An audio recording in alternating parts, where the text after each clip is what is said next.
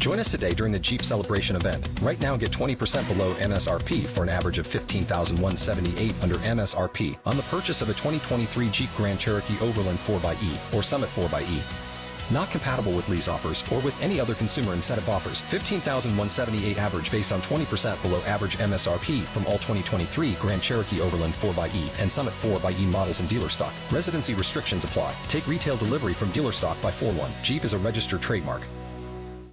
On the handoff to Merrill. Merrill into the lane, put it up and good with the left hand. The youngster with a huge shot.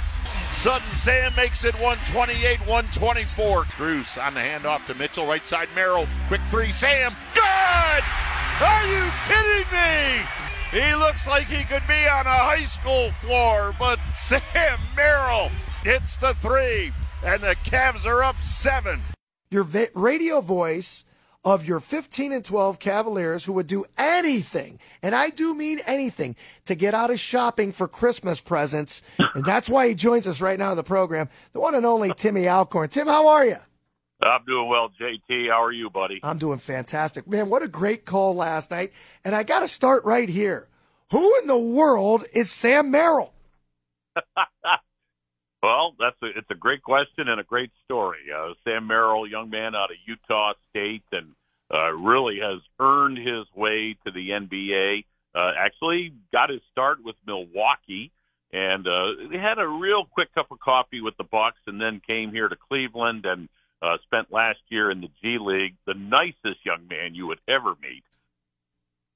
He just keeps waiting for that opportunity, and now he's earned it. Second night of no Darius Garland and Evan Mobley, and we know Evan Mobley's been out a little bit longer, but I don't want to call it a new-look Cavs, but your thoughts on 8 guys scoring in double figures. We don't normally see that with J.B. Bickerstaff team.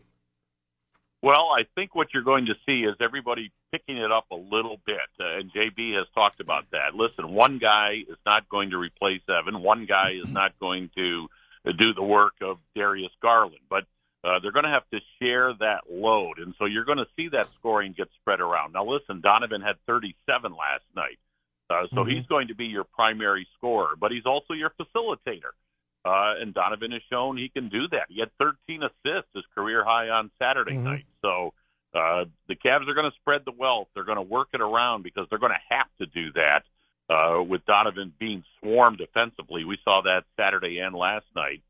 So when he gets double-teamed, he has to find the open guy. And last night, Sam Merrill, and the past couple of nights, Dean Wade, they've knocked down those open shots. Tim, last night I think we all collectively held our breath, and we know what goes on with Cleveland sports, whether it's our baseball team losing their starting rotation, whether it's our football team losing their entire offensive line, your running back and quarterback. And last night, when Donovan Mitchell ran into that stanchion, as they called it, is there any updates on that shoulder? He was really, after that happened, he kept grasping at it, and I was surprised they didn't take him out of the game. I saw his post-game comments, but do you believe it?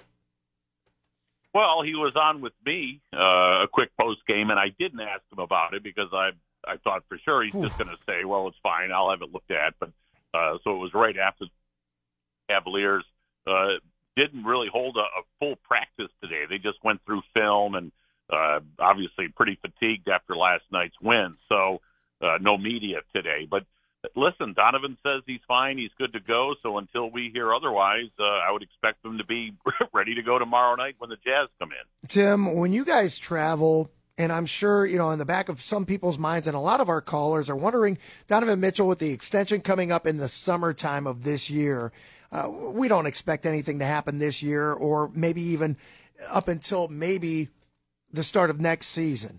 But do you hear rumblings of, when you're in New York, we're really trying to eye on Evan or on Donovan Mitchell. And do you hear things like that, comments, or maybe on talk shows like this? Talk shows like yours, sure. Anything can be said. But no, seriously, there's rumblings and there's always people talking, but I will say this, and I say this sincerely. I have never heard a word from Donovan Mitchell. I've never heard a word from anybody involved in the organization that says he wants out or he's looking to get out. Now, I do think this is a very important season for the Cavs and Donovan Mitchell insofar as his future, because he wants to see this team continue on a championship path. And if they were to take a step backwards this year, then I'm sure that would influence his decision making. But that being said, JT, I certainly haven't heard anything or been made aware of anything that would say he's looking to move. I loved his comments last night when he was talking, and we're going to go back into the Sam Merrill a little bit, when he said, when hard work meets opportunity, it's a beautiful thing to see. And I'm looking at this team as a whole right now. And the last time we spoke, it was after a game where they played a complete game. Last night, kind of similar to that. And it seems as though maybe things are starting to head in the right direction. Yeah, I mean, it's going to be a challenge. Listen, the next 6 to 8 weeks without DG, he's not projected to be that long. The initial prognosis is 4 weeks for Garland and then 6 to 8 for Evan Mobley. But listen, those are two starters and two outstanding NBA basketball players. So there's going to be some bumps in the road. But, JT, you go all the way back to the beginning of the season when I talked to you and Kenny. I think this is a roster, when fully healthy, the full complement of players. This is a roster that's a better roster than last year's. And so the potential is there for this team to do very, very well. They just have to get through these injuries. And, boy, so far a third of the way through the year, and it's going to continue for a while. They haven't had that opportunity. But I think this is a team that, when healthy and they have their full complement of players, could really do some damage. Tim Alcorn is your radio voice of the Cleveland Cavaliers, who play right here on News Talk 1480 WHBC tomorrow night, with our pregame starting at 6:30 and the tip-off at 7 o'clock. Utah comes to town. A lot of former faces we remember.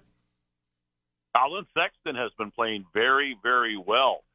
He's been thrust into the starting lineup, and he's done a nice job. He's on one of those scoring tears that Colin can get on. And, of course, Lauri Markkanen, he has flourished in Utah. Last year was the NBA's Most Improved Player Award winner, and putting up big numbers again this year. And, I mean, really, we never had a chance to see Ochai Agbaji, who was the first-round selection of the Cavs before he went to Utah in the Donovan Mitchell deal. But, yeah, it'll be good to see Colin Sexton. When Utah came here last season, he was injured. So this will be his first return to Cleveland since the trade. And Lauri Markkanen is one of the nicest guys you'd ever want to meet, and success because he's a terrific guy. Tim, our starting five right now, do you think there'll be any changes? Do you move maybe Karis LeVert back into the starting five the way we saw last year in the playoffs? Or are you okay with Dean Wade and Isaac Okoro? Well, that's above my pay grade, but yeah, I'm sure JB, and as he said, he poured over different lineups and different combinations and who would work with who. And so if you kind of break it down, and I didn't do this with JB, but when you lose Evan Mobley, you lose an elite defender.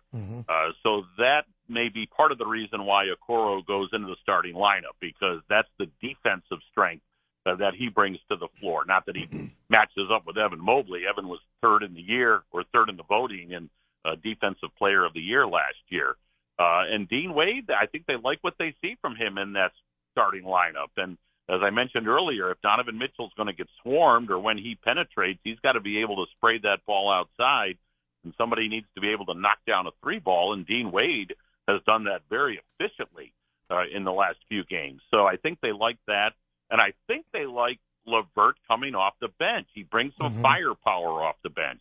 And so they move Strus to the 2, so you've got Mitchell and Strus as far as the backcourt, with Okoro and Allen and Wade up front. And it's 2-0 so far, so I certainly don't think they're going to mess with it at this point. You know, I agree with that, too. And if I could get Dean Wade anything for Christmas, it'd be a big bag of confidence, because it seems at times he'll get the ball and have an open look, and he won't take the shot, because if he's not shooting on a regular basis and those tendencies to not make the three or whatever, I think he gives you a little bit more on a rebounding effort and a lot more length. And if he could shoot and have a little bit more confidence, boy, I think he'd be a tough out, don't you?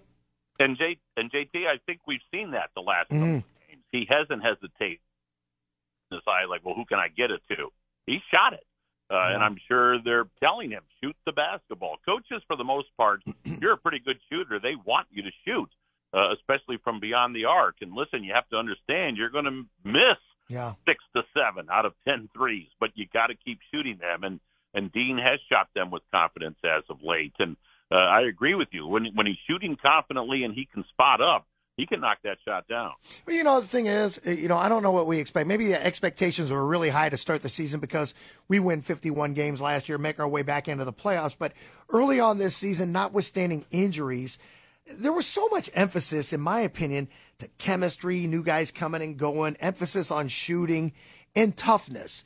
And I think, at times, depending upon who the rotation is and who's starting and who's in, who's out, who's injured, it just seems as though the longer they can play together, and let's hope we don't have any more injuries, it seems as though things are going in the right direction.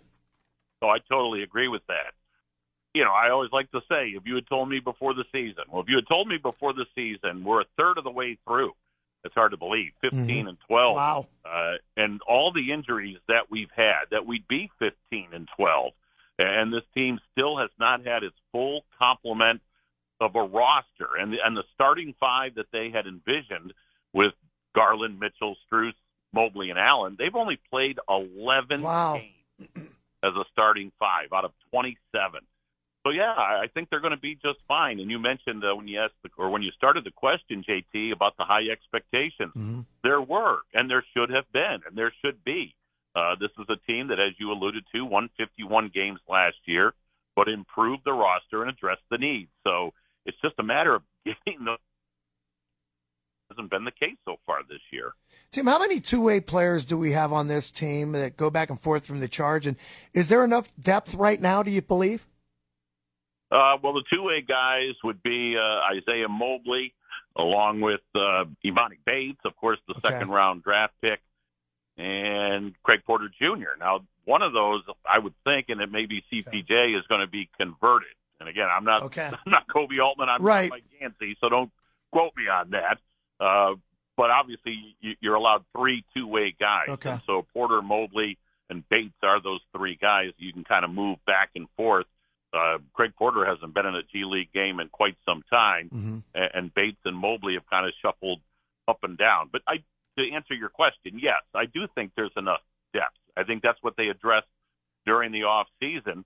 And if Merrill keeps playing the way he played last night, and these other guys contribute, I think they can make their way through this tough stretch. And as long as they can just kind of keep their head above water and stay in the hunt, I think they'll be fine by the time Garland and Mobley return. I think it's worth asking because of the fact that, we've seen so many injuries. You got to get bodies from somewhere. And I also want to ask you about Ty Jerome or Ricky Rubio. When might we see either or both of those fellas? Yeah, the Ty Jerome injury is baffling. He's got that sprained ankle. But anybody that watched the game or saw the game or highlights of the game last night, he was on the bench, but he's now sporting a pretty big boot. So this ankle sprain has really lingered with Ty Jerome. So there really isn't any timetable insofar as his return is concerned. And Ricky Rubio, again, the team is giving him as much space as he needs. He asked for an excused absence, and they've granted that, and he's still overseas. At this point, there certainly isn't any Ricky Rubio return on the horizon. 2 home games remain before the Christmas break, correct? You guys have 1 game in Chicago before Christmas? That's correct. Back-to-back with Utah and New Orleans on Wednesday and Thursday, and then a quick trip out to Chicago to play the Bulls on Saturday night. So still 3 more games this week.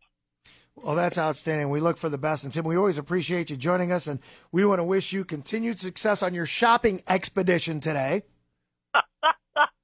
I appreciate that. It's that time of year. What's on your Christmas list, JT? Boy, a whole lot. Not that I'm going to buy it for you, but what's on your list? You know what? You've already given me my Christmas present. It's having you on this program today, Tim Alcorn. Wow. All right. Listen, I'm not Santa, but I appreciate it. We appreciate you as well. We want to wish you and yours a very Merry Christmas. Happy New Year, too, and I'm sure we'll be doing this down the road real soon. JT, to you and everybody down in the Canton area and your listeners on WHBC, Merry Christmas and the happiest of holidays. Absolutely the greatest. Tim Alcorn, your radio voice of the Cleveland Cavaliers. They get it back on the hardwood tomorrow night. 6:30 is your pregame, taking on Utah. A lot of familiar faces, like he said. Lauri Markkanen, Colin Sexton. There's a couple other players on that roster that we'll recall as well that were former members of the Cavaliers, but it seems like they're sprinkled throughout the league anyway. It doesn't really matter. Utah comes to town, Cavaliers, 7 o'clock tip-off, and Tim Alcorn will have the call for you right here on News Talk 1480 WHBC.